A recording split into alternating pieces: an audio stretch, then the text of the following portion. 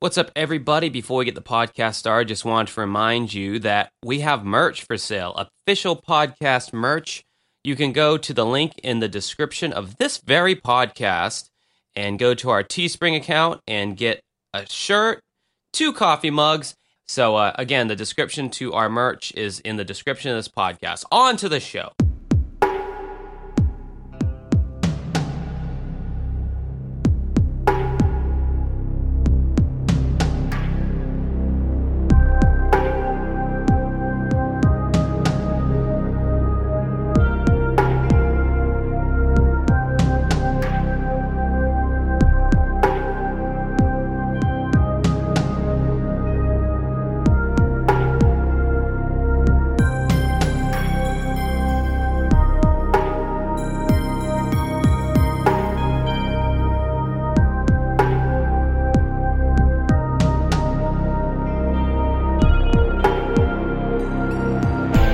What's up, everybody, and welcome to episode number 214 of Uncovering Unexplained Mysteries for Thursday, February 11, 2021. I am Josh Cannon. I'm here with my co-host, who I asked such an inappropriate question to the first to go around. This is actually take 2. So how you doing, Mike?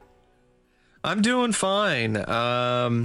Could be better, but I'm doing a lot better now that I have had a fair number of interviews for different job opportunities. Because sadly, folks, it seems like my time at Michaels is going to be coming to an end. Do you feel like do you feel like Hitler in the last days of World War II? You're just in the bunker right now with Michaels. Like everyone knows it's over, and you're just kind of going through the motions at this point. I don't know if I would use a Hitler comparison. Is it bad that like 1 minute into the podcast I've already talked about Hitler? Is that like not a good foreboding or omen or whatever? I would definitely wouldn't use that comparison, but it is a similar kind of thing where it is you're like just waiting for the end, and I'm just looking for other opportunities, and if I find one that I think will work out, I'll probably take it. It's unfortunate, but, you know, it is what it is, and I was never planning on staying there forever anyway, so it's just been a huge boost for my self-esteem, though, that I've gotten a lot of interviews, like pretty much almost every application that I filled out lately, I've gotten an interview for. That's good. I could never get an interview worth a shit when I was a teenager. I filled out so many applications. Think what really helps me compared to what I was dealing with in the past is the work experience. I think that's really what's the difference with these cashier or customer service jobs and retail. I think they really try to go for people who know what they're doing, or have some experience. There are some that are definitely entry level stuff, like what I did with Michaels. But once you have that experience, I think it's more often than not that you're actually going to get more callbacks. You're going to get more interviews because you have current work experience in that field. So are you telling me that because I worked at CVS for 6 years, I might be able to work at a Walgreens? I mean, if you wanted to, maybe. Wow, that makes suicide seem more appealing now. Because that's how I felt working at CVS. Jesus Christ, couldn't take one more second at that fucking place. Yeah, I've seen some photos of him getting ready to go to CVS, and he definitely did not look like he was happy. That's for sure. But I kind of feel you now. I mean, I kind of feel that way going to work my current job right now. It's just, you know, a lot of the joy has been sucked out of it with the change in management, and things are just not the same. I mean, for me, it wasn't really ever a management thing. It's just I was doing jobs where I was not mentally stimulated. And, yeah. I mean, you could argue that being a karaoke DJ isn't the most mentally stimulating thing in the world, but at least... But it's something you want to do. Well, at least with being a karaoke DJ, I can drink on the job, I can I'm playing music. I can be on my phone. There's no one looking over my shoulder. And on top of all that, I'm getting paid a hell of a lot more per hour, for sure, than I was when I was working at CVS. Yeah. So, it's worth it now. That's why they're considered entry-level positions. Right. Yeah, I always thought about, like, the people at the top. When I was working at CVS, I'm like, the people at the top of the food chain at CVS, the old rich white men at the top of the food chain, they don't gotta greet the customers and ask them if they've had their flu shot and kiss all this ass, and they would not want to do that, and that's why that is like the lowest rung of positions, because it's the one that nobody wants to fucking do. Like the least amount of people want that job, but it's because it requires so little skill. That's all that you're qualified for. But what blew my mind was I worked in the fucking photo lab there. Like, I acquired skills working in an old wet lab that are pretty much going extinct. Old wet lab? Yeah, they're called wet labs because we used chemicals, like liquid chemicals in the machines. Now a lot of them are dry labs because there are no liquid chemicals. It's all a different process now. And honestly, the 24-hour photo thing where you go to a pharmacy and drop off your instant camera and all that. I mean, it's very antiquated, obviously, nowadays. Yeah. But I will say that the new, like, dry printers that what they do is they take, like, a piece of photo paper and then they lay down, like, this film of all, like, blue and then all yellow and then all magenta, and somehow it just composites it together into your picture. It doesn't use any kind of, like, wetness at all. It's crazy, but the pictures actually turn out a lot better on these new digital machines. So the wet labs are completely just obsolete. That's just depends on what kind of digital machine you're using, though. Well, yeah, but the ones we had at CVS, those were all Kodaks. They were good. That's some real nerd shit right here. Now I understand why people leave us bad reviews. So yeah, we're gonna try to cut the chit chat to a minimum this week. This is I got nothing to say about wet labs. I mean, I could, me and Mike could go on 2 hours about talking about bullshit, but we know that it's not what you guys really. I mean, some of you might want it, but I'm sure we'll get into some more stuff here as we get into these cases, which are both from Unsolved Mysteries this week. Last week we told you about Australia's most infamous serial killer. I hope you enjoyed that episode. I enjoyed the movie. Thanks again, Robin, for sending it. And yeah, we may cover some of the other ones that he sent. I think there was another true crime one in there. But yeah, anyway, this week we're back to the Unsolved Mysteries, which is what this show usually is about. And I guess going first here, we got Mike's pick, which is Lita McClinton Sullivan. Yes, which has the ID for the segment of Fatal Flowers, which is definitely rather fitting. And since Valentine's Day is coming up, we got a murder case that is not necessarily directly related to Valentine's Day, but, a lot of people wind up getting flowers on Valentine's Day. But you definitely don't want to get these kind of flowers. So Atlanta socialite Lita, I don't know, Linta, that's a weird name. Atlanta socialite Lita McClinton met Boston millionaire James Sullivan in 1975 while she was working in an Atlanta mall. A few years later, they were married after he divorced his first wife. He lost considerable money and property from the divorce. Her family feared that he married her only because of the high power that they had. They later moved into a home in Palm Beach, Florida. During the early 1980s, they had several serious arguments. Her parents believed that he was trying to control every aspect of her life. In 1985, she filed for a divorce and left him, moving to a townhouse in Buckhead. And this is one of those episodes from season 11.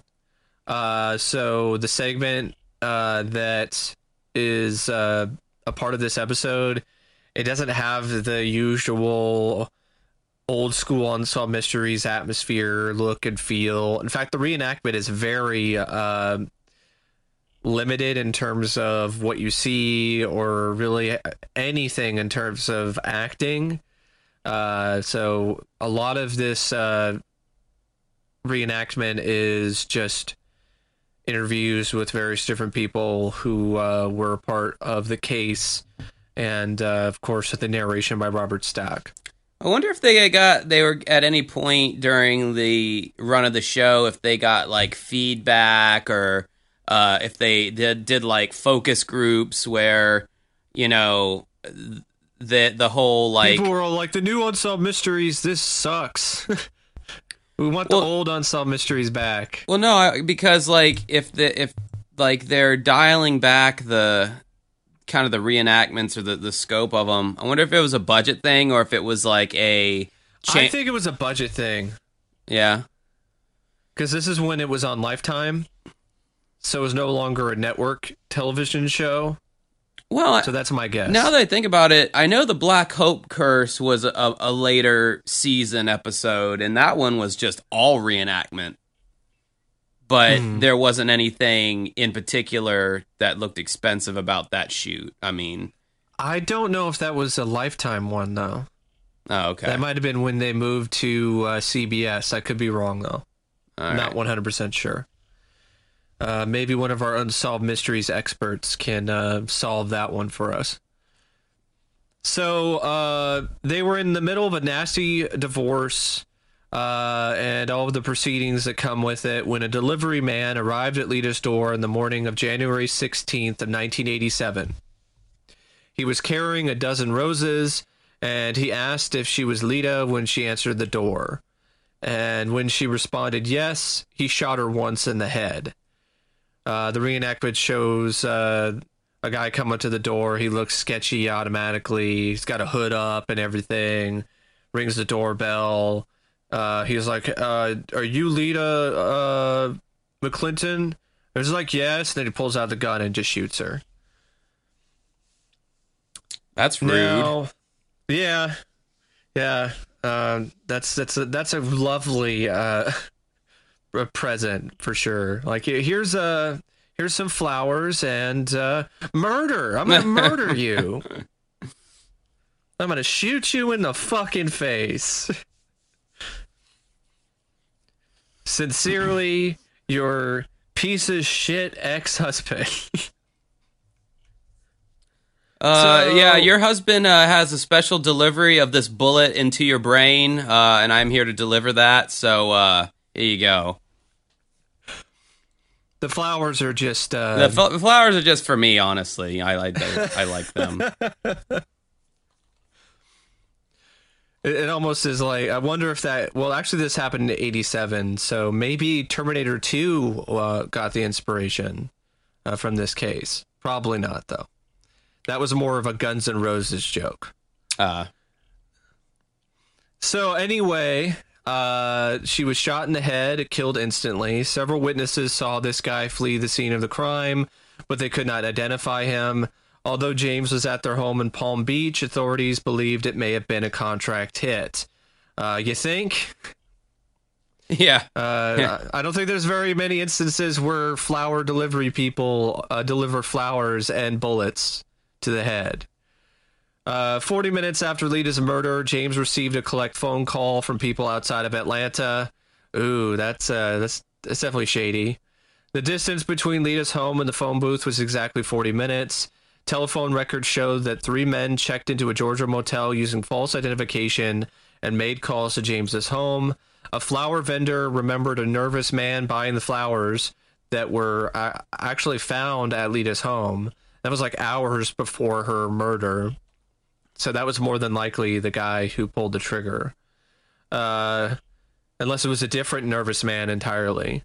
But I mean, how nervous was he? Like, if he specifically mentioned that he was nervous, like, He must have been like really fucking nervous. And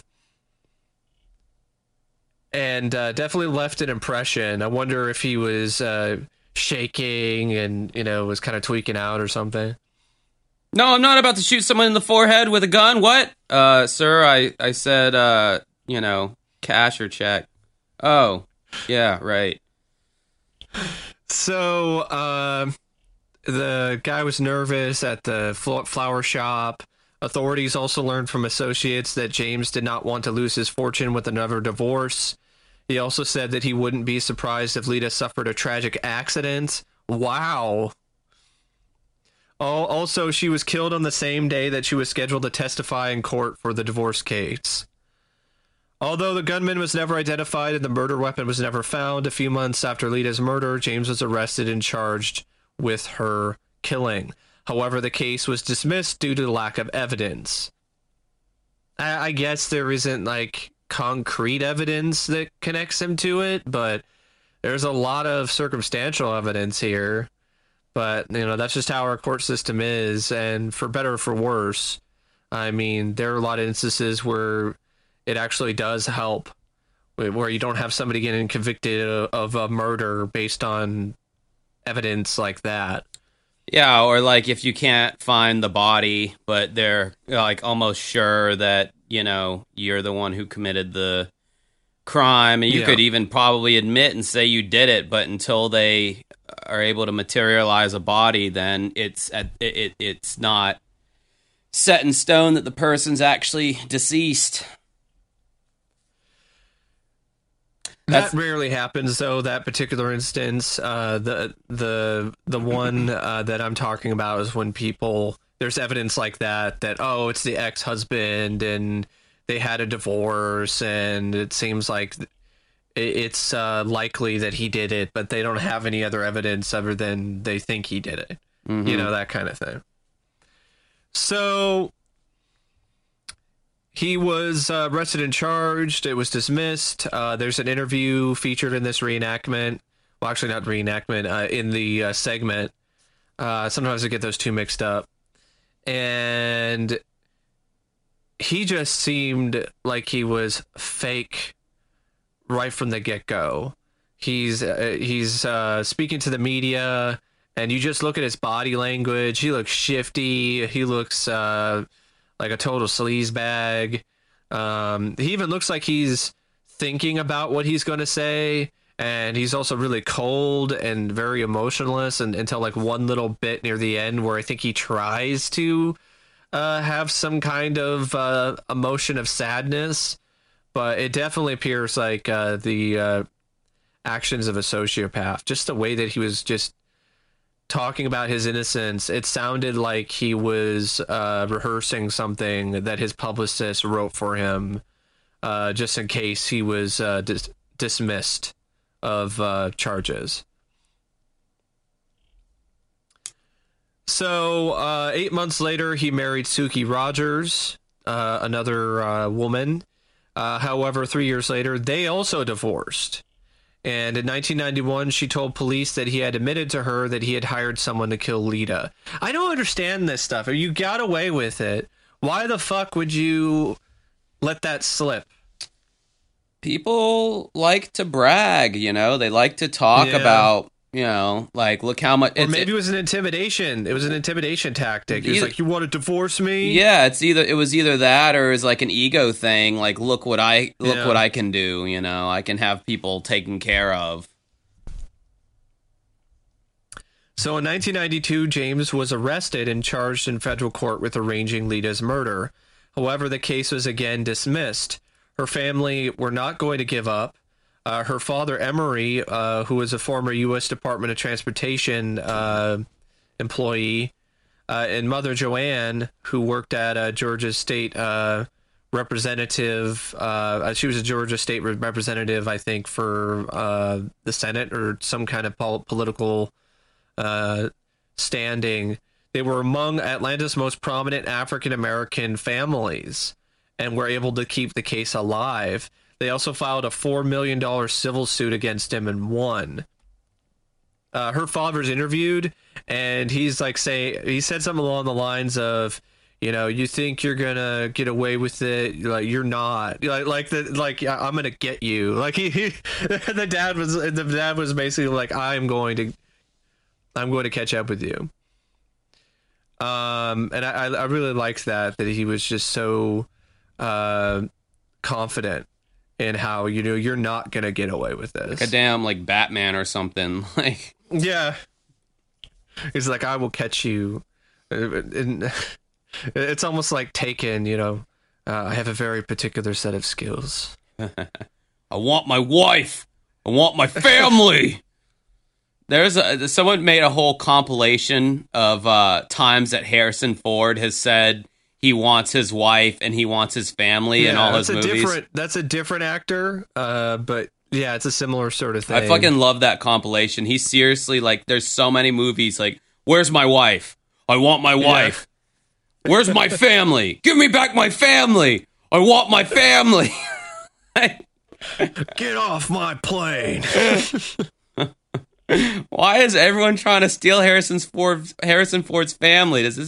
His family must be pretty kick-ass. Everyone's always trying to take him. Well, you could probably do another compilation of Liam Neeson and all the films that he's done after Taken of, you know, who took my family, who took my daughter, I will find you, and I will kill you. Yeah, that was a great line. So anyway, in February of 1998, a North Carolina man named Philip Harwood was arrested on unrelated charges. He had previously worked for James moving furniture for him. His girlfriend told police that he had implicated himself in Lita's murder.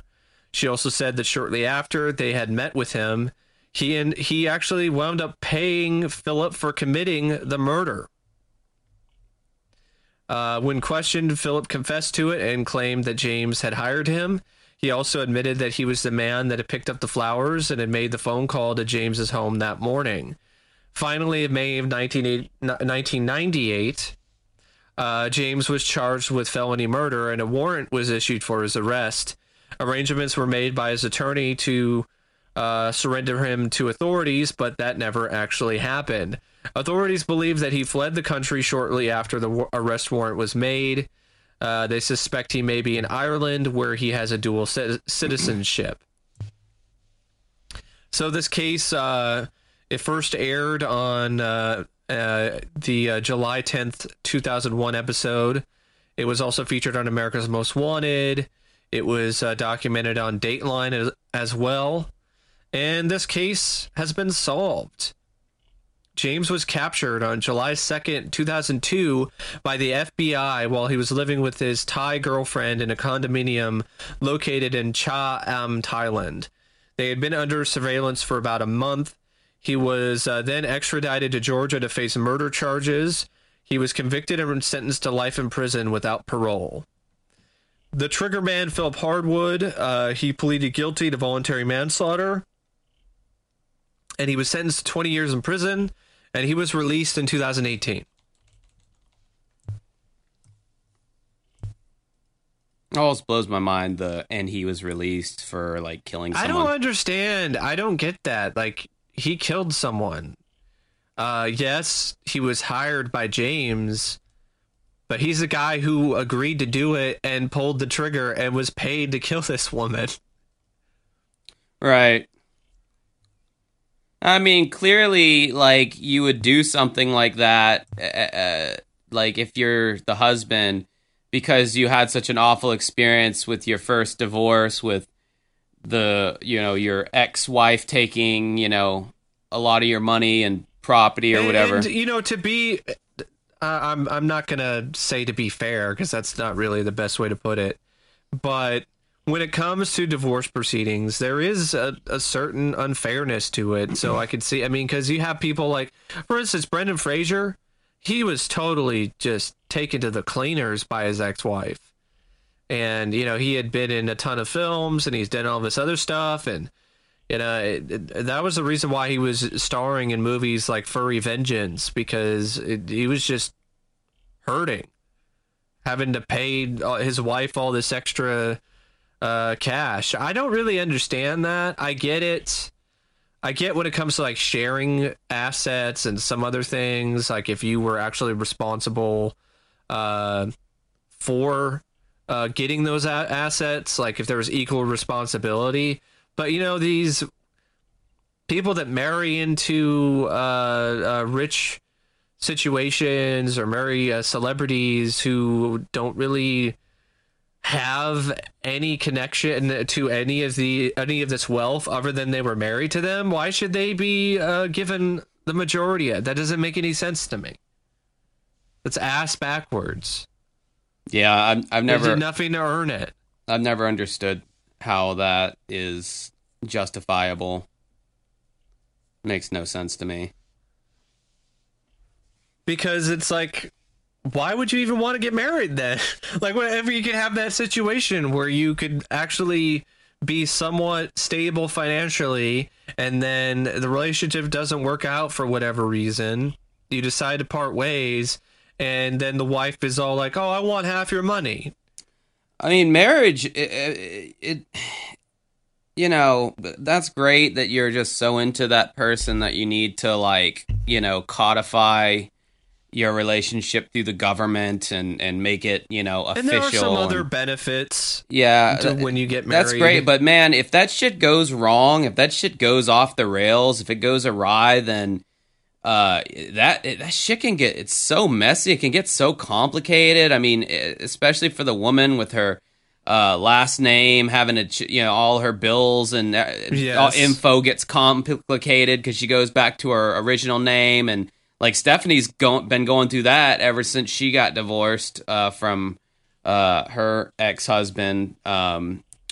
She still got his last name on legal shit, but she uses her original last name on everything else, and it just causes a bunch of complications. And I'm just sitting here looking at this going like, man, if I meet someone that I really like, I mean, can't we just like be in love and live our lives together and not bring the fucking government into it? You can do that. You could do that. I mean, a good example of that is Goldie Hawn and Kurt Russell. They met on the set of the first film that they were in together, Swing Shift, and they've been together ever since.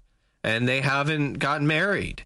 And they were at times considered a power couple in Hollywood, and they never really got married. They just remain partners, longtime partners, and they've been together for decades, actually. Yeah, see? What's wrong with that? Be like Kurt and Goldie. Who doesn't want a relationship like that anyway? Yeah, I mean, think of like the just how much less stress that is. Like, I've known women who are like so unhappy in their marriage, but like there's so much like complication to, like, you can't just leave, like you can't just be like, I'm unhappy. It becomes this whole fucking process, and a lot of times they just don't even want to go through all of it. They would just rather stay in the shit than like put in the effort to even get out of it. But I mean, if you're just together but you're not legally married, it's a hell of a lot easier to just be like, peace, and it's clean. You keep all your shit, they keep their shit, it stays fair. What's mine is mine, what's yours is yours, all that business. And I guess in marriage you can do that with a prenup. Yeah, but then that stirs up this whole, that stirs up all these bad feelings. Not every time. Sometimes like the woman or the man is really mature about it. Yeah, they're agreeable. Yeah, and they're able to work through things. They're realistic and logical. But then other times, people get really emotional about it, and then they're all like, "What do you mean? I shouldn't have that too, or I shouldn't be able to share that with you, that kind of thing." Yeah, like Paul Stanley's first wife, the guitar player from Kiss. She started crying and going into a frenzy when he brought up a prenuptial agreement, and this was after he was already successful and Kiss had become successful.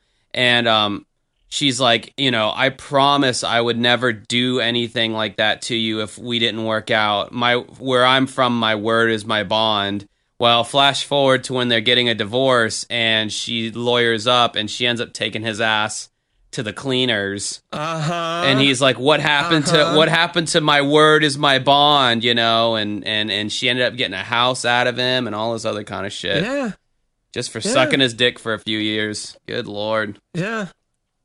But we're not saying that we advocate murder, though, to get out of that situation. No. But I mean, you'll have fucked up thoughts sometimes. I'm sure if I was in that situation, that thought would pop. I wouldn't act on it, but the thought would probably pop in my head like, God, if only she could just die somehow. If only I could kill her. I wouldn't have to deal with any of this shit. God. I wouldn't do it. I wouldn't do it, but know, like you have fucked up thoughts sometimes, but you don't act on them. And like sometimes they used to come into my head randomly and they'd scare me, but I've since kind of like developed a technique of dealing with them. But like I remember sitting on my couch or at my. Well, I mean, I've had thought. I mean, when I was living with my crazy uncle in Oklahoma City, I had thoughts about killing him. You know, but it was normally in self-defense. That's what it was. It was a self-defense kind of death. Yeah, in terms of the thought. You know, you're not going to do it. I mean, you know, it's no. There's a difference between having a thought and having a desire. A thought is just a piece of data in your head, and it's just a passive thing. Although that for exists. some people, the thought can then turn into desire. And then turn into reality. I almost feel like what comes first? Does the desire facilitate the thought, or does the thought facilitate the desire? Oh. Mm. So. I would say the thought. That's what opens the door. And, okay, well, I'll give you a for instance. It depends on whether or not you then continue to think about that kind of action. And then after that point, after continually thinking about that action, then you start to justify that action. And at that point, you're not very far away from actually doing it. I actually think it could go both ways because, for instance, and this has happened to me a lot of times, I see a girl with her titties hanging out. I think to myself, I see the image and I'm like, God damn, I would like to have sexual intercourse with her. So in that case, the desire facilitated the thought. Well, yeah. And then I start thinking to myself, how can I go and talk to her? How can I like introduce myself? And it was all spurned by her supple breasts, which is totally normal, totally natural response. Class, stop snickering. It's normal to have such desires. Whatever. That was the first example that came to my head. Okay, I was trying to think of an example where desire could facilitate thought. He's got boobs on the brain. Yeah. Is there anything else to this one, or no? Except Jim. He's a scumbag. And I'm glad he's in prison for the rest of his life. Yeah. Fucking millionaires thinking they can just buy whatever they want, buy whatever reality they want to live in. Like, not all millionaires, but sad to say, a good number of them. Because there is a psychological connection between people who have had everything given to them and have lived way beyond most people's means consistently. They start to look at life in a completely different way than other people. Yeah, I mean, not that you and I will ever know. No. But I do find it crazy when someone wins the lottery and then they blow it all. Dude, actually, there's some great lottery murder things out there on E! Yeah. Actually, there was a great one. We should cover that sometime. I think that would be... Because some of the stuff, it's like, why? Why did you blow it all on drugs? Like, dude, what are you doing? And it's not always people who were into drugs prior to that. They just decided, well, I got money now. I guess I could start doing cocaine.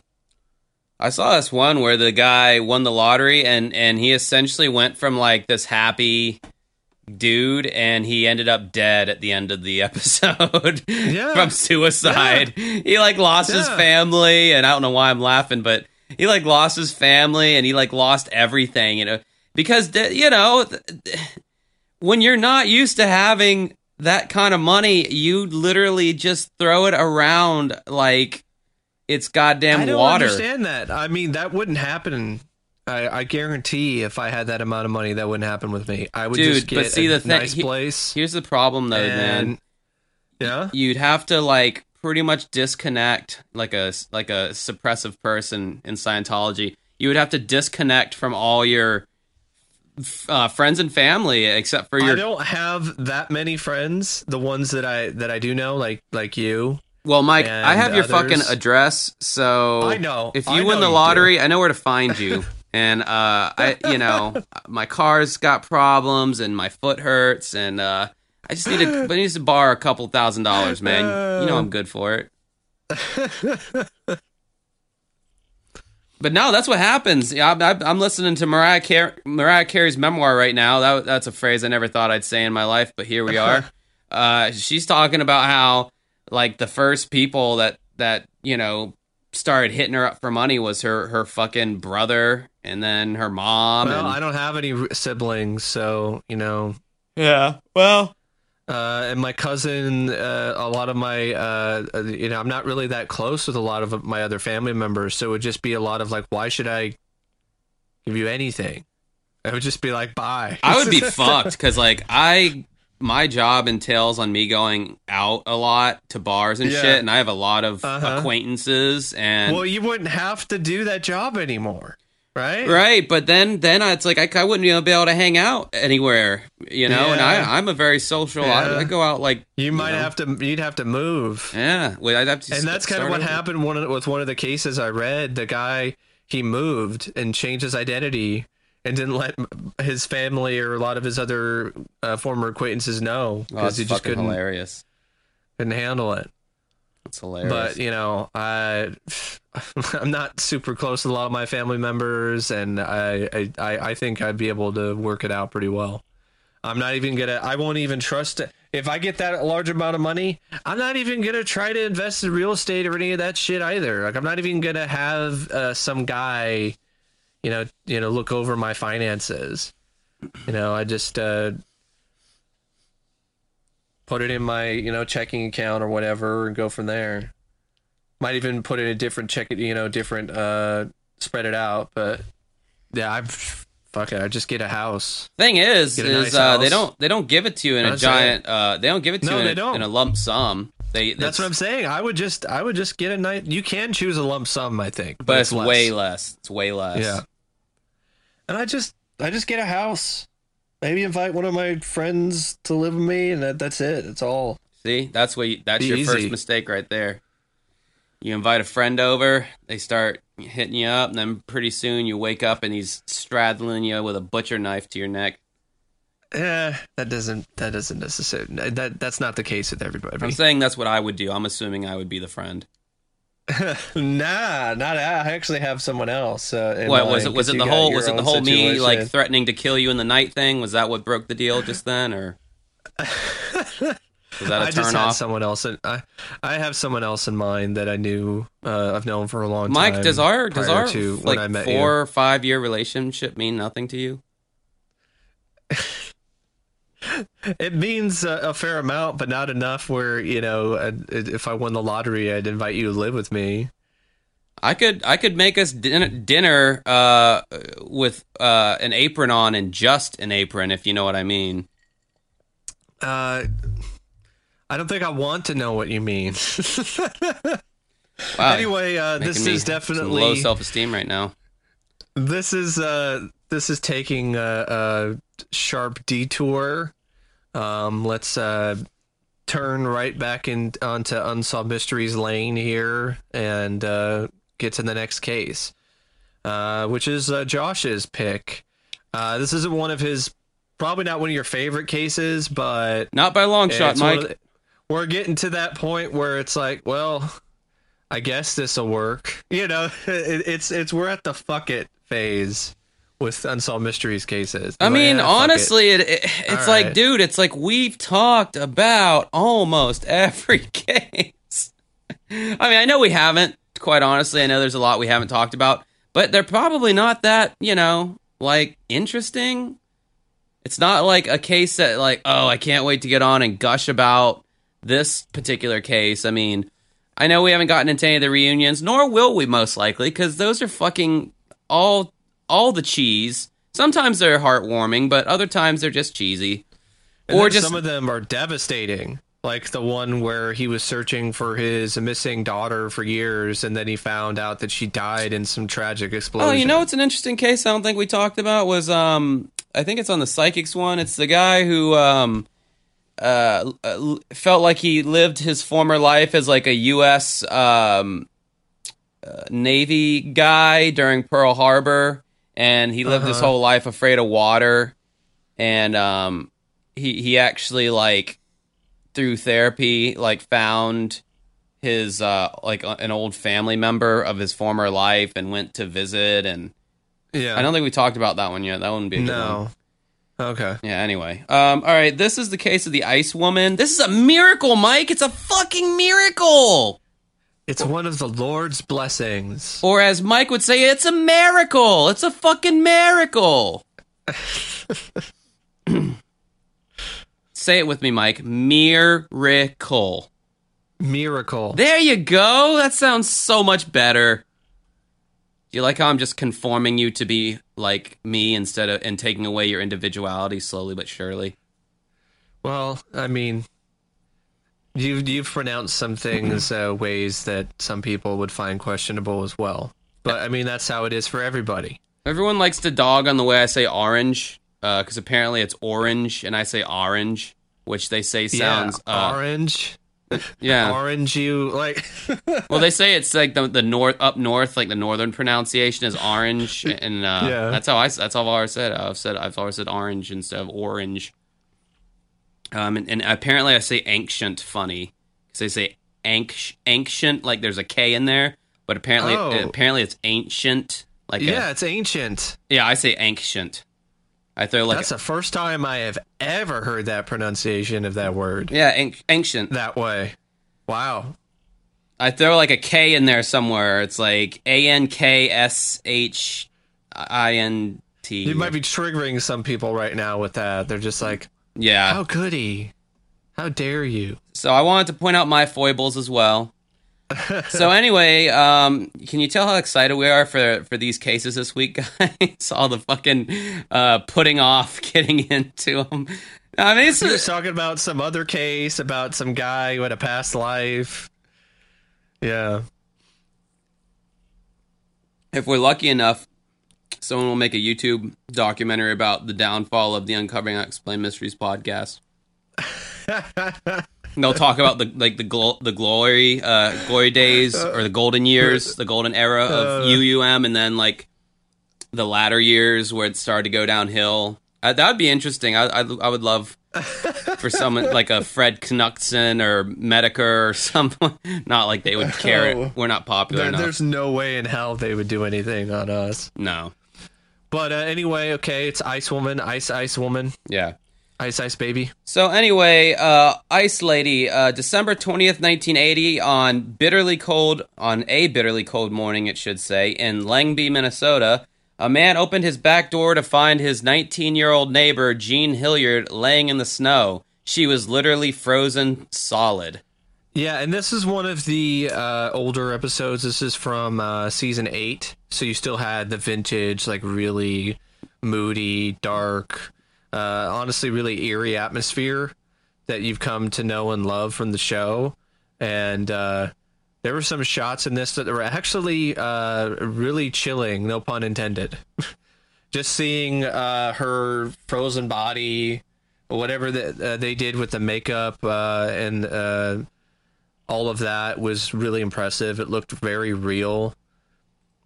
And also just the reenactments that took place in the middle of this frozen tundra, essentially. That's what it was like, as if you were in or stuck in the frozen tundra in Alaska or something. Yeah. So the night before, Jean's car had ran off the road and gotten stuck. Jean was trying desperately to reach her neighbor's house.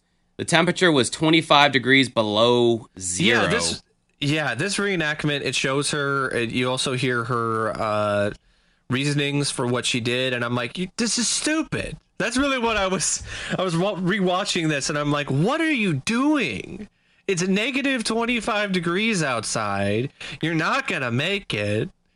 Well, I've been cold before, and I've been in other cold weather. Have you been in negative 25 degrees weather? Have you been in that very often? She wasn't even dressed for it. That's the other thing. She had some fashion boots, a sweater, like a little winter jacket, and like pants. That's it. She didn't have a hat. She didn't have like a parka or anything. Just put the hood up or whatever to protect her from the freezing cold wind chill. Yeah. Which is going to make it very difficult for her to get to her location fast enough before she froze. Because when you're trying to walk against the wind, man, you are at a serious disadvantage. I don't believe I can probably state for a fact I have never been in weather that cold. I don't even think I've been in 0 degree weather. I've been in 0. I've been in weather that's been below 0 in Oklahoma City. What does that feel like? Even it's nasty, man. Especially when you got the wind whipping around. And I mean, I've been in situations where I remember I would be trying to walk to the bus stop to go to work because I was like an hour and a half commute to the movie theater, and I'd be walking from my dad's apartment and it just slipping and sliding on the ice, and there'd be days where it would be snowing and there'd be wind that's so strong it could blow you backwards. It actually blew me right into a sign for I think like Walgreens or something, and it was pretty serious. Jeez. And that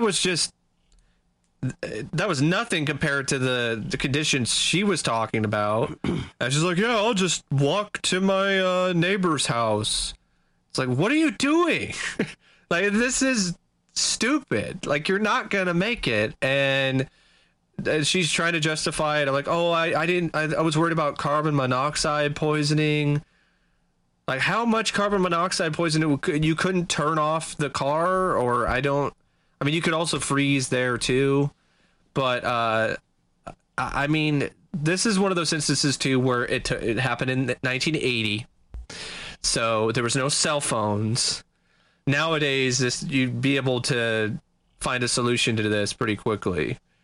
But I can see why maybe she was like, oh, carbon monoxide or whatever. But I would have waited a little bit before I decided I'm going to go that far. She was worried about somebody finding her or messing with her or something. Like, you're in the middle of like nowhere and it's freezing cold outside and it's snowing. You're not going to run into any. And the only people you'd run into is somebody maybe who's on the street. So she might have still had the same result eventually. She still might have froze. So maybe it actually was the best decision to do what she did because she was found. So that is something. But I still think it's pretty dumb, and you're really you're absolutely putting your life at risk if you decide to walk a mile and a half in negative 25 degree weather without the proper clothing on to keep you warm. Yeah, I mean, I've been in sweltering, suffocatingly hot weather, and that's no picnic. I would say that's worse for me than really freezing cold, because when it's really freezing cold, at least for me personally, I can bundle up. You know, I can get all these. I can have my thermals. I can have extra shirts on. I can have a really nice winter jacket, and gloves, and I could stay warm. It limits your mobility, though. Like, you don't want to go. does. You don't want to go anywhere. Like, you can't. It's almost like you're wearing a No. spacesuit. Like, as soon as the spacesuit comes off, you're fucked. Yeah. So, like, you can only really go, like, where you're, I don't know. It depends on how cold it is. Normally, I'm not going to be out in something that cold for that long anyway. So I don't even really go out and do much of anything if it's that cold. Unless I have to. Shit. But when it's super hot, like, I can't take anything else off. That's what I'm talking about. Like, I cannot take anything. I can't, especially if you live in a place that does not have AC. Like, you can't take anything else off. Now in Florida, yes, I have definitely gone to some hipsters' houses who didn't have air conditioning, and they just like left the windows open. Yeah. And I think George Lopez did some joke about like going to Mexico or something, and he's like, you're in a Mexican house when it's hotter at night than it is during the day. and dude, I swear to God, that's how it felt sometimes at these houses. Like, it was like, Jesus, I'm burning up in here and it's nighttime. Like, Yeah. But you know what though? And yes, that has its own discomfort, but there is nothing quite like the pain of extreme cold to me. Like, and this, obviously this is coming from someone who was born and raised in the heat, so I'm more, I guess, used to it. And but the cold is just this is what I've always said. The cold fucks up my night, because the night is when I like to go out and hang out, and that's when it's going to be its coldest. The heat only fucks up my day. Because during the day it's all hot. You don't want to, you don't really want to go outside or whatever. But at night, it cools down enough to where it's like, all right, I can at least go out and whatever. But when it's cold, it's like, that's when it's the worst, when it's nighttime. So it's like, I would rather my day be fucked up, because I stay inside anyway. Wow, we've gotten off track again. Holy shit. Well, I wouldn't say it's entirely off track, because it does somewhat relate to this situation, because, she was out in the cold. So at the night before Jean's car ran off the road and gotten stuck, Jean was trying desperately to reach her neighbor's house. The temperature was 25 degrees below zero. At the small local hospital, Dorothy Killian of the nursing staff was stunned.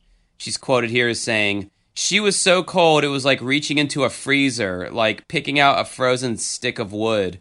Her face was absolutely white, just this ashen death look. We did hook her up to the monitor, and we got this agonal rhythm, like one beat. It was just like one and nothing, and then two. We knew that we had something, but that's a death rhythm." Yeah, it did not look good. She was frozen solid. I think the neighbor or somebody who said that they found her, they saw what looked like an air bubble coming out of her nose. So they definitely did see that there were some signs of life despite her appearance. And that's why they decided to take her to the hospital. And that definitely is a horrifying sight. But it also is the fact that she actually almost made it. She was almost to her neighbor's house. Like, she recollected that she could see her neighbor's house, and, through the blurry vision, because it was just so cold. And she had been walking for a mile, and it took her an hour and a half, because she's having to be so slow, and it's cold, and she's having to fight against the wind. And that's what she said her last memory was, of just seeing her neighbor's house and then just out, until she was eventually brought back to life. Right. Dr. Ryan Kelly was called in. Quote, "She was severely frostbitten. None of her limbs would bend or move, and really, things looked very grim. When a person gets frostbite, what we're basically talking about is freezing of the limbs. That actually means ice crystals forming in the cells, and in doing so, they destroy many of the cells of the body. After the hands and feet maybe start the initial stages of frostbite and the core temperature of the body drops, the heart, the lungs, the internal organs of the abdomen, the brain, when those start to cool, it becomes more and more difficult for them to perform their functions until they finally stop. At that point, the patient would more than likely die. The hospital staff was doing everything it could, but Rosie Erickson, a hospital office worker, worried that it wouldn't be enough. She knew that Jean needed a miracle. I called the pastor of our church, and I stated simply that Jean Hilliard from the Langby area was brought into the hospital in a frozen condition, very critical, and that she needed prayer. With the blessing of the family, the word went out. A prayer chain started at 9 that morning. Within 10 minutes, more than 30 people were praying for Jean. Oh, Jesus. The odds against Jean were enormous, but 2 hours later, Jean suddenly went into violent convulsions. It was a good sign, but the danger was far from over. Doctors worried that even if Jean regained consciousness, she might have been serious brain damage, and the frostbite was so severe that amputating Jean's legs seemed inevitable. Then Jean regained consciousness. I woke up in the hospital about noon. Things were kind of hazy, and people were asking me questions as to who I am and things like that, and I couldn't figure out why they were talking to me that way or why they were treating me that way. Of course, I knew these people. Of course I knew who I was. I mean, what's the big deal? You were just a popsicle a few hours ago. What's the big deal? Sandra Clicker, Jean's sister, was there. When Jeannie first came to and we knew that she was going to live, it was an extreme relief, but it was more miraculous to me that her legs were recovering. Every time we lifted the sheet, we could see the white just moving down. The black was disappearing little by little. And to me, I still think that was just unbelievable. That's the human body. That is something that's rather common when it comes to people who have been frozen solid like this. The black does disappear little by little if they do come out of it, and their body temperature is raised to the right level properly. Jean spent 49 days in the hospital. In defiance of everything her doctors knew about frostbite, she recovered completely. Dr. Ryan was amazed. It was enough that she survived. That was a wonderful enough thing. But to have this added gain of not losing any fingers or toes, and in fact just having what I guess would be minor scars, this is remarkable. That is remarkable, because that is uncommon when it comes to these kind of cases. And normally there's some kind of nerve damage, or some limbs or fingers or toes are lost. So that is definitely remarkable. Jean credits her survival and astonishing recovery not only to the doctors and nurses who cared for her, but also to friends and neighbors who prayed for her. There are other people across the nation that same night that were found in the same condition I was in, and they died. I just think without all these people that I might not have survived. And then the comment below goes, it has been suggested that due to having alcohol in her system, yes, her organs remained unfrozen, which prevented damage. Yes, it was from Wikipedia. I was going to mention that. That's fucking awesome. Yeah, she definitely did not want to mention that to the Unsolved Mysteries folks. Oh yeah, and by the way, I had some drinks that night, and yeah, I was a little wasted. I mean, yeah, you know, alcohol. That's one instance where alcohol being plastered actually might have saved her life. See there, and you guys want to call me an alcoholic? I love this. The blessing was that she got drunk that night. Was the guy upstairs responsible for that? Did he pick the spirits, the alcohol for her to imbibe that night? She's thanking Jesus Christ, but I think the real hero here is Jack Daniels. Oh my God. This other comment I find funny. He goes, y'all God-fearing cucks need to put more faith in your fellow man and the people who put their lives on the line to save you. They just happen to pray by coincidence. People pray all the time and people die. It's the incredible doctors and alcohol in her bloodstream that saved her. Grow up and stop believing fairy tales. Amen, my friend. I agree with that statement wholeheartedly.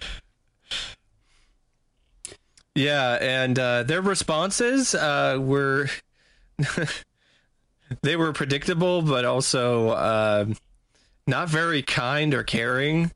You know, it's like, we'll be sure to not make any best on your recovery should you be frozen solid. Amen to that. Yeah. And then this other person, like, I will pray for you. Your life must be very empty. I love that, man. I love that about Christian. I'm not condescending bullshit. It's just, I'm not trying to get on the whole like religious thing right now, but like there is kind of a religious component to this case because they like talked about that a good bit in the segment. And it's like, yeah, I mean, you know, people just get extremely fucking lucky sometimes because it's like the person said, people pray for people all the time and they still fucking die. Just, you know, like that happens way more than like the thing that you want happening actually happened. And if it does, it's just circumstances. And I mean, like, and I think there is some kind of placebo effect to prayer for sure. Like, yes. I think if you believe in something, yes, and you know it calms you, you get good feelings about it. All those things, those chemicals of calm and all that being released into your body, I think can help heal. And then you're going to attribute it to prayer. But I mean, you know, if you're really good at meditating, you can arguably achieve the same effect. There's arguably more instances out there of people who have died after prayer, more than likely, than there are of these miraculous recoveries. Well, yeah, no, that's what I'm saying. Like, people who are prayed for, like, more often than not, they die anyway. I mean, you know, whatever you want to do. There's someone who comments, and their screen name is Rev Kevin, like Reverend Kevin. He goes, it's so awesome how doctors and science was able to cure this woman. God had nothing to do with this. Thanks, doctors. That's hilarious. I like this response from Susan. It has some medical information. While cases like these are not unknown, they are rare. And as the body core temp drops, everything slows. Breathing is all but suspended, causing the heart to slow. The amount of oxygen needed for organ function drops dramatically. This is the same process that allowed children who have spent upwards of 30 to 40 minutes submerged in freezing water to survive. And Gene is not the only one that's been frozen solid and lived. You have some other cases. You got Justin Smith. He was a 25-year-old who lived in Pennsylvania. He had gone out with friends one night in 2016 when he technically lost his life. The group had been drinking and lost track of each other. Oh, he was drinking too.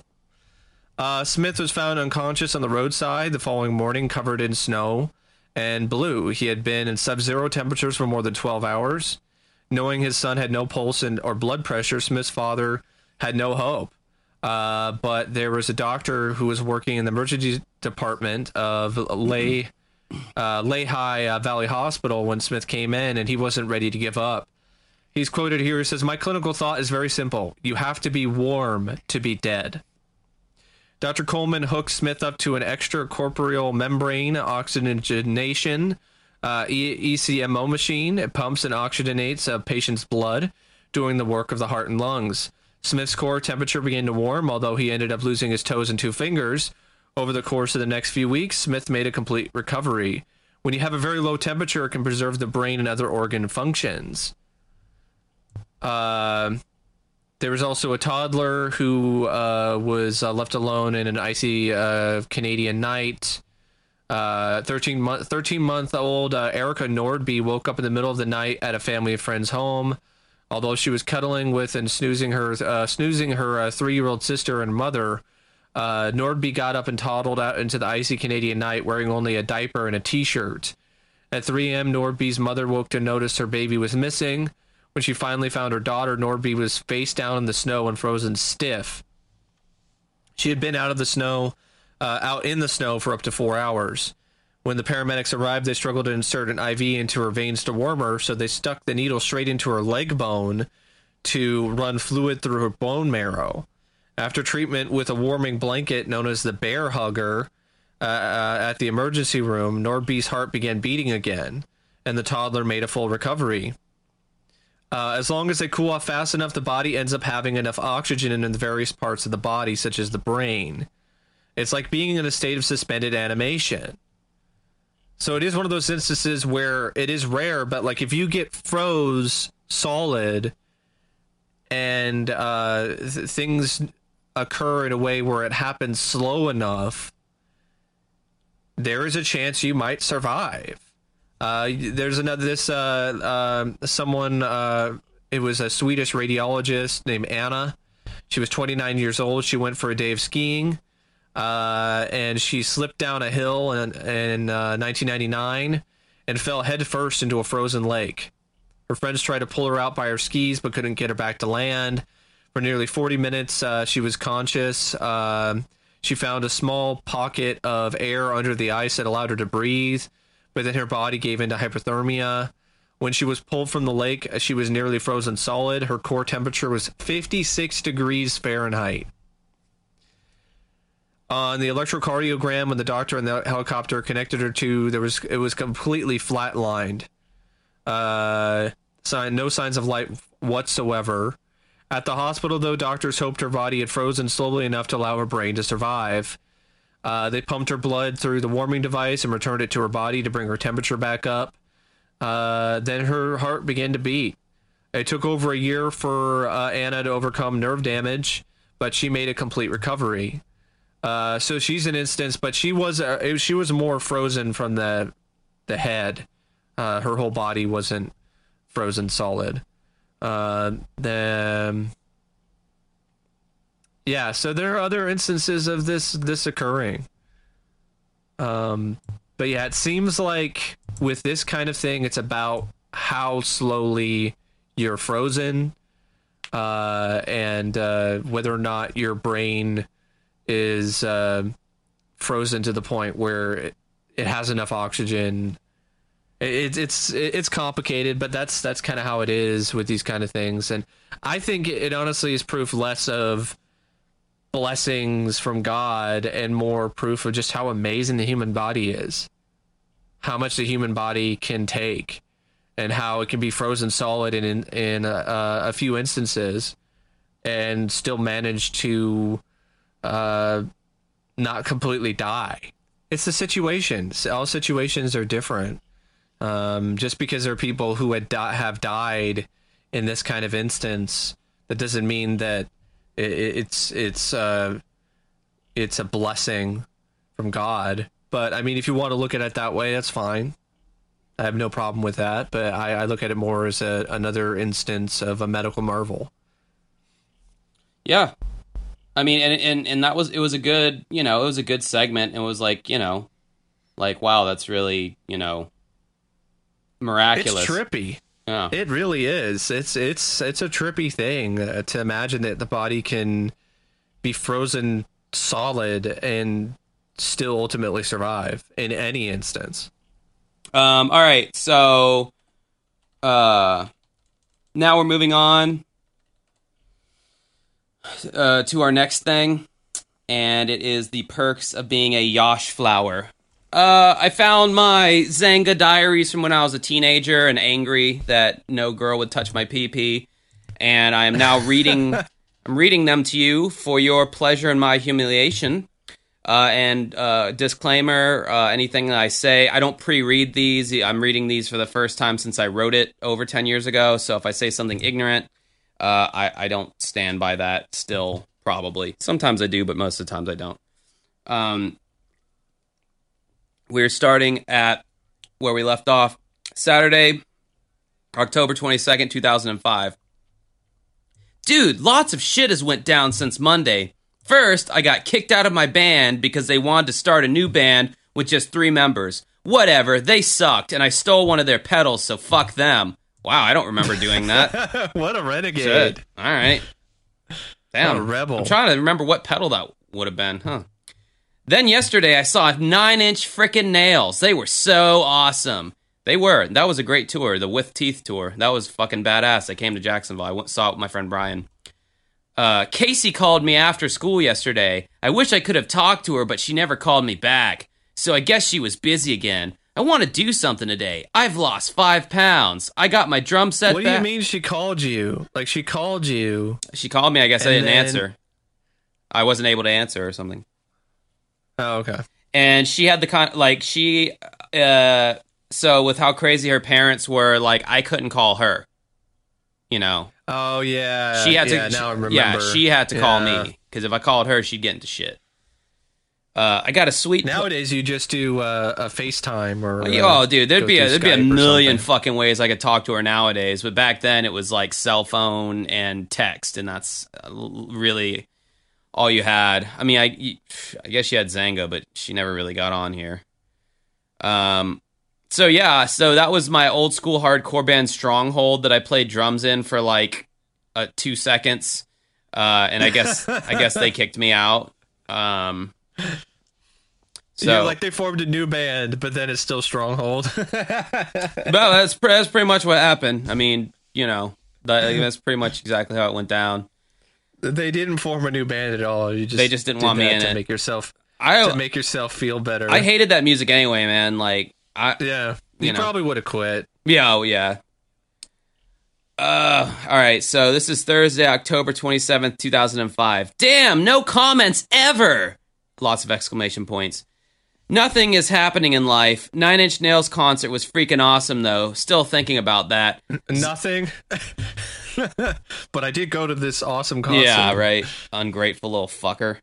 Still thinking about that. Zach came over last night. My friends are turning gay. 2 metrosexual hardcore / emo kids in our group. One thinks he's the shit because he's in a semi-big band, and the other kid is just gay. Brian is my good friend right now because he isn't a douche. There's a lot of really funny things about that little paragraph.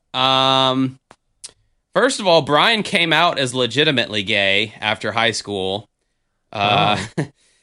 And my friend Zach that I mentioned in this post. Awkward. Yeah, what's even more awkward, my friend Zach that I mentioned in this post, and I've mentioned Zach before on this podcast. He was, I would describe him as the kid that I did all my first bad things with. The first time I got high was with Zach. The first time I got drunk was with Zach. All in middle school. He actually overdosed on heroin 2 days ago and died. Wow. Yeah. Damn. Yeah, he had been in jail. He had been in jail. I don't know on what. I lost contact with him after high school because I saw he was going down that fucking road, and he was belligerently drunk a few times I'd seen him, and you know, I remember giving him a ride home one night, and he was talking about how great it would be to hang out with me again, and this, that, and the other, and it's just like in my head, I'm thinking, Zach, you're just not the same. I mean, it's like he was the same, but I knew he was high and fucked up on drugs. And it's like, I really don't want to be around that, man. It's like you're going too extreme in life. And it was just really sad and that happens all too often, you know, with drug addicts is they'll get locked up and they don't have access to drugs. And as soon as they get out, what do they want to do? They want to go score. And then a lot of times they do way more. That's like if I was forced to be sober in jail for 4 months. And that's why prisons would benefit a lot from more genuine rehab. Right. You know, instead of, okay, you're in jail for drug offenses, we're going to send you to rehab for your drug offenses. Yeah, I have a lot of memories with Zach, and it's sad that his life had to end that way. I mean, he was the same age as me. Yeah. So I'm sorry for your loss. Yeah, I mean, it's like I said, we had become estranged. You know, I hadn't really talked to him. I'd lost contact. I didn't like the road I saw him going down, and I didn't really want to associate myself with someone. I don't think you made the wrong decision at all. I mean, right. You know, whatever decision you felt was best for you in your life is the right one, even when things kind of end up the way that they have. I wouldn't feel guilty. No, I don't feel guilty it's at not all. Your fault. No, I know. I don't feel guilty at all. It's just more of it's sad, really, you know, because you think about like how he was and who he was, and he was so zany and when he wasn't being weird, like he was actually like a really cool dude, and he just had a lot of I don't know, man. He just had his demons, you know.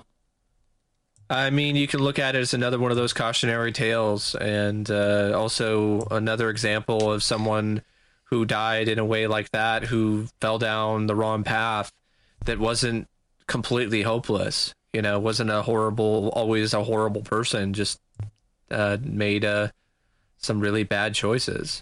Guitar player from one of my old bands died of a heroin overdose. I mean, heroin, dude. Man. Once someone gets on heroin, like that's pretty much. I mean, you can recover, but then you got the relapsing that happens a lot with that. I mean, once you go down that road, man, there's kind of no turning back. So it's like anyone out there who is thinking about trying it or who is on it, I would seek help as soon as possible, because that shit is not that shit does not play around at all. So I mean, there's a reason why they made it illegal in terms of treating, I think, for pain, because it's just too addictive. Because a lot of people who were in Vietnam, they would just be hooked on heroin after they got out. Yeah, after they came back home. Yeah, but you know, rest in peace, Zachary. You will be missed, my friend. I will remember. Rest in peace. I remember the good times and not the weird times. Moving on to Saturday, October 29th, 2005. Okay, I'm getting kind of tired of this bullshit. First of all, I'm not pathetic. I'm a very good person if people would just take time to get to know me. No, you're really not that great. Don't feel sorry for me, okay? Now that I got that out of my system, today could have been better. Firstly, I go up to the mall and meet Josh, Derek, Zach, and Patrick, and we dick around. We were going to see a movie, but then Josh decided... Josh wouldn't have been able to see Erica, this chick he wants to go out with. And I wanted to see Stephanie, a chick I wanted to go out with, not band Stephanie. Okay, so we decided on bowling, because we could all do that, and I could see Stephanie... the night before, it was understood between her and I that we were going to be friends with benefits. Well, when we went up to the bowling alley, she was kind of distant, and she kind of hung around Zach. Actually, Zach was fucking sticking around her like a fly. This annoyed me. After bowling, we all wanted to go do something. We decided to go to this little haunted house thing that was put together as some kind of gay, scary thing. All it was a house's backyard with a big black bag over it, basically, with a bunch of people jumping out and scaring you. Well, I tried in a roundabout way to flirt to the point of making out with Steph. Well, I just looked stupid and awkward, and Zach steady stuck around with her and seemed to me like she was digging it. Ugh, how fucking annoying. So at the end of this stupid night, I ask her, "You want to walk to my car?" And she just ever so coldly says, "No, I'm leaving, bye." And that was it. So I have nothing to show for this stupid night except for a half tank of gas wasted. I really am just starting to feel heavy disappointment. I mean, it's like every girl I go after just turns to crap. I invest time and money, and it just never pans out the way I expect. But then I hear from my friends about their girl experiences, and they make it seem so easy. And then I constantly go back to wondering, is it my looks/weight? And now I'm thinking, what's the fucking purpose of writing in this Zanga? I'm just like bitching, and it feels so empty because there's like no point. Is this helping me in any way, or is this just a waste of time? No one even reads it anyway. I tell you, man, I'm a fucking loser. People read and comment on other people's Zangas, not mine. I wish I didn't have panic attacks every time I smoked pot, or else I'd go get fucked up all the time. Life is fucked up. A girl can make or break your Saturday night. I'm really into Nine Inch Nails. I can just relate to that whole concept that the world is fucked, and so is everyone in it. I think that's what kind of musical stereotype I would probably fit in. The whole world is fucked up type genre, whatever that world, or whatever, I'm out. Anyway, that was fucking hard to read, apparently. Yeah, so the guy, Zach, apparently that was just talking about God rest his soul, was cock-blocking me. Oh, man. Yeah, I remember that night. I'm surprised the gal, Stephanie, wasn't like, bye, and put up the L sign. Yeah, loser. Yeah. Yeah, I remember that night. I was listening to Pretty Hate Machine. I bought that CD. I was listening. That was Nine Inch Nails' first CD. I was listening to Pretty Hate Machine, just really grooving out on that. I remember going to the bowling alley, and yeah, I remember being weird. I remember quoting this Beastie Boys sample because I thought it was funny. Like, we were all standing out in the parking lot, and I guess I was trying to be quirky in front of the girls, and I said, well, if I thought it was going to be this kind of party, I would have stuck my dick in the mashed potatoes. And it was just like ice. Oh my God. It was just ice from the group. They were just, Dude. the girls were like side-eyeing each other, like, what is he talking about? And Josh, my friend, who would normally laugh at that, was all quiet because he was trying to look like Mr. Cool in front of the girls. And I had this whole personality of like, fuck girls, I'm going to act however I want. I'm not going to change my personality around them. Like, I just didn't get it. I didn't get that you don't change your personality. You just modify it a bit and don't say things like sticking your dick in the mashed fucking potatoes. It's going to freak them out a little bit. Especially if everyone is going to like a Christian school and like pretty conservative and shit. Like, yeah, it's not going to go well. That's some bad game. Yeah. That's some really bad game. Let me see here. Blah, blah, blah, blah, blah. Speaking of Stephanie and bowling, have you gone bowling with band Stephanie? Have you done that before? I think so. Maybe. We've done a lot of experiences together. I don't know if bowling's one of them. I don't really like bowling that much. I feel like I always throw. I think it could be fun. I always throw my arm out at the end of the game because I want to bowl with the light ball, but the light balls always have the tiny finger holes because they just assume that little girly men are, or like women are using them. But I'm like, no, I want a ball that's light with big finger holes. I feel like I have more control over the ball. So, but the ones that have man-sized finger holes are like 12 pounds, and that's harder to control. Even though it has more power. I feel on that. I have, to be honest, I do have tiny girl hands, so I have to use smaller. And then not only that, they make I can't do it, they make the lighter weight balls like glittery pink and neon yellow. And shit. Like, they might as well have like a fucking dress etched in it, like powdery blue. They might as well have like an Elsa themed Frozen bowling ball. For that league. It's like, Jesus Christ, man! Not all of us are these like bicep bodybuilding mofos like throwing around these 12-pound balls like they're nothing. Yeah, man. God, just such a lack of self perspective in these, like. Yeah. Sitting here blaming everyone else. There's a little bit there where you're like, I am a loser, da-da-da. Why am I even posting on here? But it's not the kind of self introspection that's healthy. It's just continuing to pile on more issues that make your self-esteem even lower. Let's see here. All right, this is the last one I'll read, and then we'll end it because this one's kind of long. Saturday, November 19th, 2005. I've been running a lot lately, exercising and shit, trying to lose weight. It's week 1. I finished my first week of running. I feel better. I don't look any different in my opinion, though, but anyway, nothing much has been happening. Too early. Oh, yeah, I know, after one fucking week. Yeah, fucking idiot. Probably still eating the exact same way, like, awful. Look, I gained weight, and I've been running. Yeah. Man, life sucks. It's becoming winter, and that queer winter depression is starting to rear its ugly head. I'm supposed to be going up to Murray Hill tonight, that's the music venue. The main objective is to hang out and have fun. I also get to see Casey there, my ex. Scroll back a year in these entries and you will see what I mean. Yeah, she will be there. Haven't seen her in months. That should be cool. I'm glad I've been exercising so I will look slimmer or the same instead of fatter. I don't know what I'm hoping to achieve by this little rendezvous, but hopefully it will be something I can take away in happiness. I hope it's not just another disappointing wasted night, like most of these things seem to turn out. Oh yeah, good news. Last night I bought a Rush VHS through the camera eye. I think it's like a live performance of the band or the band's music videos. Either way, it should be pretty sweet. So Christmas is coming and all I want is a 4003 Rickenbacker bass. But it's like $1,200, so I don't think I'm gonna be getting it. Oh well. I got so much stuff right now, I don't really need anything else. I'm still figuring out new things on the synthesizers I've had for 2 years now. I haven't been able to sleep good lately. This whole past week it's taken me like an hour to fall asleep, and then last night I couldn't go to sleep worth a crap. I think I'm going through another one of those cycles where I'm about to have another weird complex of some sort. It seems like I have to pay for all the time I was happy and wasn't having problems, with some other random brain dysfunction. When will this end? Josh, spoiler alert, it doesn't.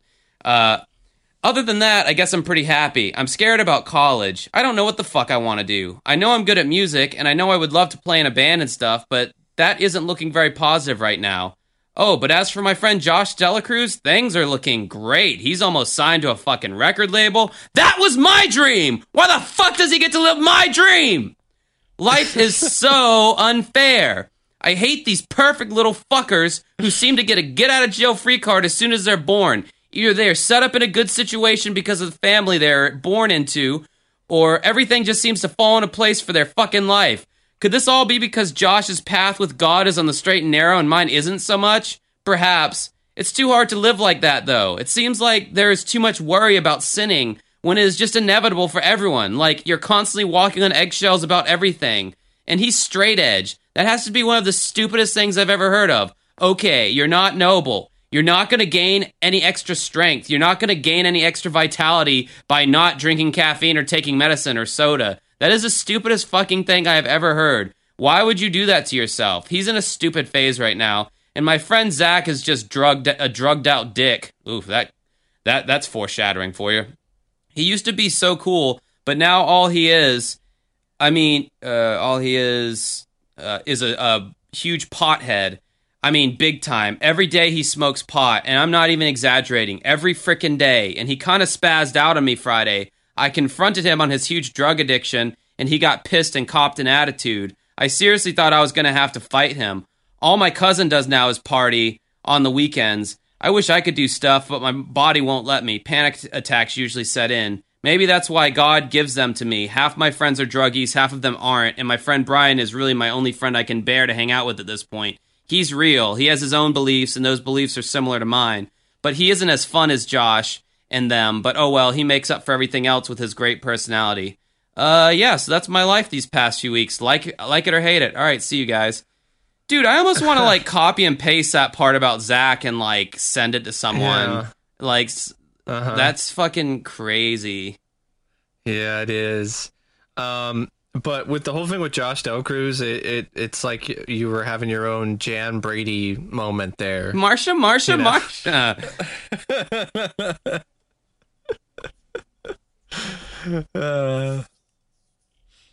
Yeah. Why does he get to live my dream? I mean, I legitimately felt that way. You know, like I gotta say, like I felt that way at the time. I really, it's very selfish, you know, supposedly a friend of yours, and, you know, it's probably a dream that he had most of his life, so, you know.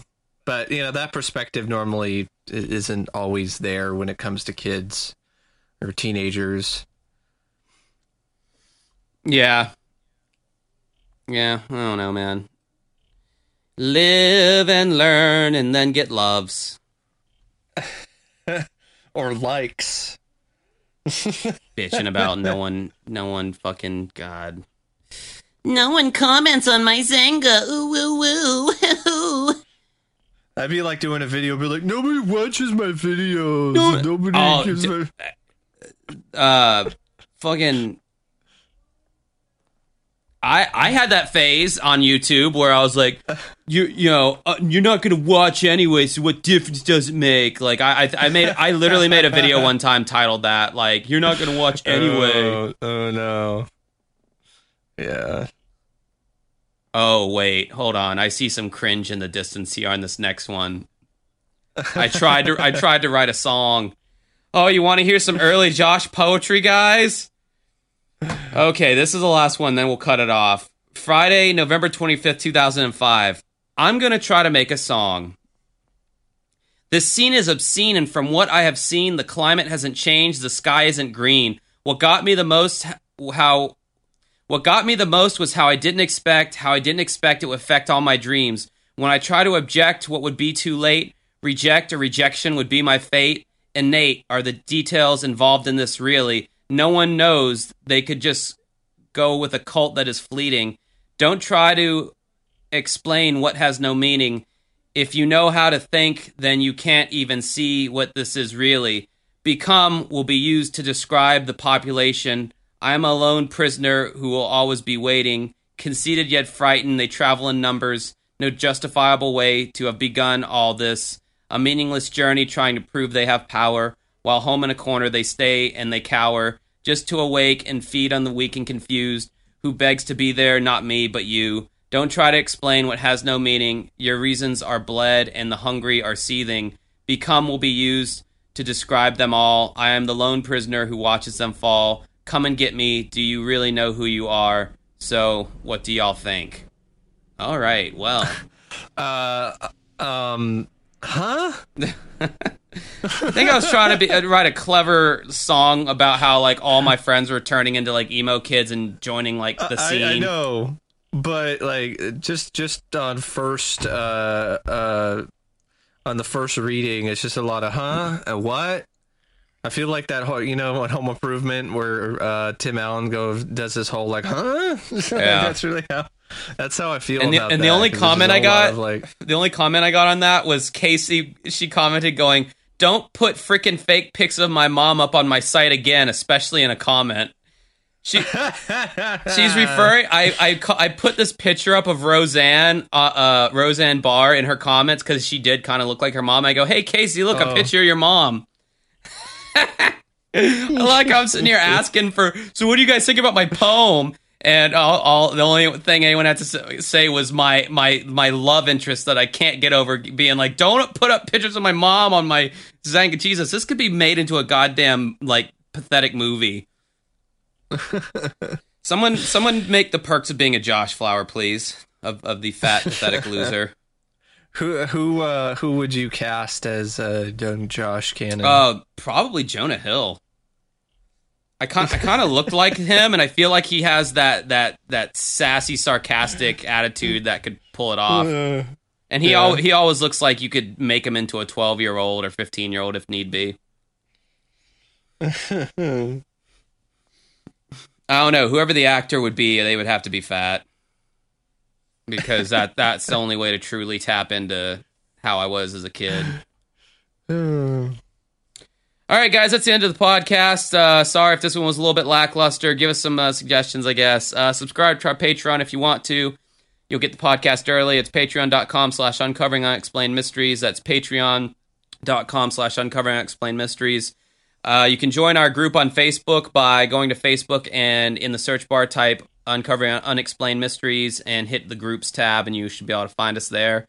It's a great group, very fun, a lot of people. And then finally, if you want to see me and Mike separately but equally, you can check out our separate YouTube channels. Mike's is youtube.com/OCP Communications. That's youtube.com/OCP Communications. He's a movie guy. He talks about movies. What was the last video you did, Mike? Last video I did is a review, and honestly, just a long rant on Wonder Woman 1984.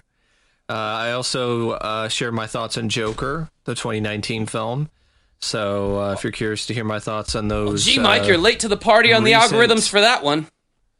Yeah, I know. I don't care. You know, I'm not really going by algorithms. I'm to going, hell with the algorithms. Just going with the flow, doing what I want. It isn't as successful as other people, but you know, I'm not doing this for fame or clicks or whatever. Because I know that at this point, if you don't already have those, you're more than likely not gonna get it. Like it's just not. They're not gonna have some explosion where you're gonna go viral. It's just not happening. I don't know. At least I'm making money off of my channel. I'm making about $150 a month from ad revenue, so that's cool. Hey, that's fine. That's cool. I saw a movie recently. Oh, really? I saw because I'm slowly trying to dip my toe into all the Marvel movies because I hadn't seen a goddamn one of them. I saw the first one I decided to see was Captain America, the first one. The first Avenger? Okay. Yes. That's a fun one. I thought it was all right.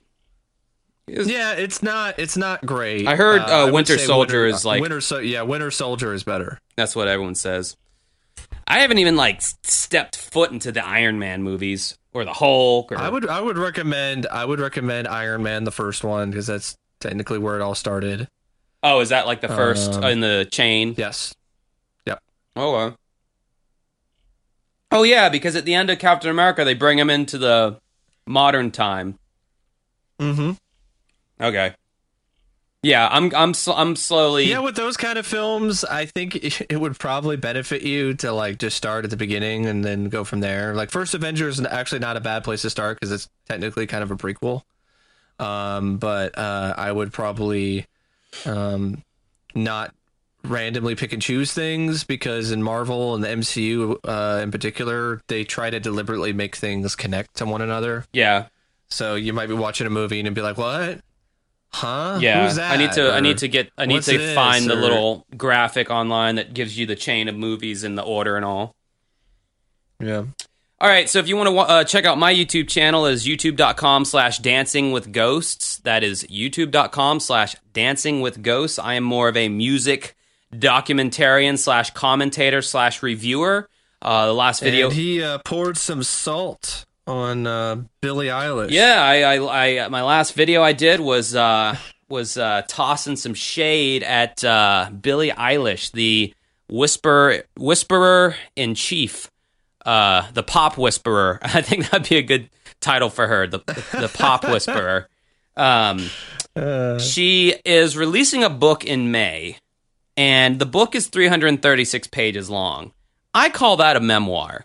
So I'm going on a rant about how the fuck is a 19-year-old already releasing a goddamn memoir? But dude, like you're just jealous, and what are you doing? She's Yeah. like a teenage girl, and it's like it's not a memoir, you dumbass. It's a Not a photo memoir, book. it's a picture book. 336 motherfucking... And that's like one single picture per page, mind you. Which I doubt that they would do. They probably have multiple pictures on one page. Yeah. There's no way. Yeah. And on top of that, there is a 3-hour audiobook, audio-only version of this book. So don't sit here and tell me that it's just a fucking picture book.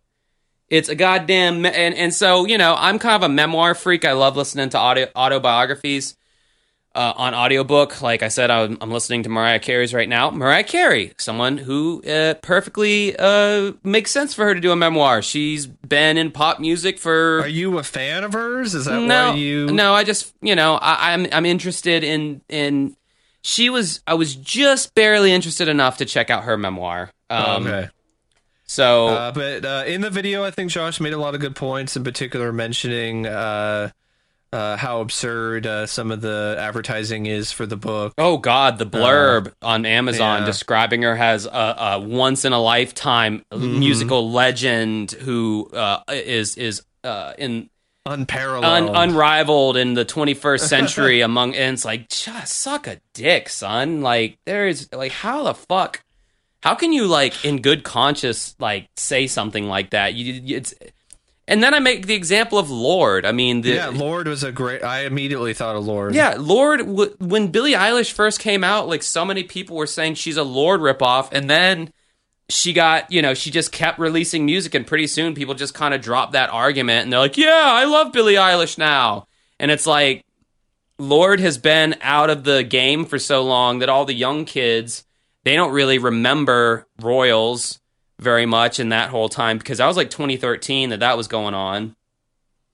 So, you know, Eilish is like, you know, far away enough from that to where it's kind of like, you know, oh, let's forget about Lorde, you know. But I remember at the time she was fucking huge, and she could have very well wrote a memoir, but now it's like she's like, you know, she's kind of faded into, I mean, she's, you know, she was 16 in 2013, so she's like, what, fucking 21 or 20. I didn't know she was that young when she did that. Yeah, she man. was really young, so she's still in her early Shit. fucking 20s, so she could easily like make a comeback. She's still younger than me by a long fucking shot, and she's already had a platinum and album and all that. And I thought Lorde's music was more interesting. It was weirder and quirkier, but I'm all for Billie Eilish because her music is dark, and it's giving kids a reference point that, hey, you can make dark music. It doesn't all have to be like hip hop, you know.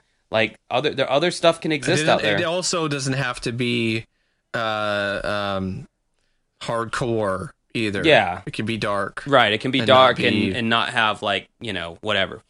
But the whole memoir thing, I was like, that's a step too far. Like that to me was a pompous ass move. Josh got triggered, and so yeah, decided to make a video. I got triggered. So yeah, if you want to check that out, then go over to my channel. We tried to make this podcast short, but in our long-winded nature, of course, it's almost clocking in at 2 hours. So there you go. All right, guys. Until next time, we will see you later. Have a good rest of your week. Bye. See ya.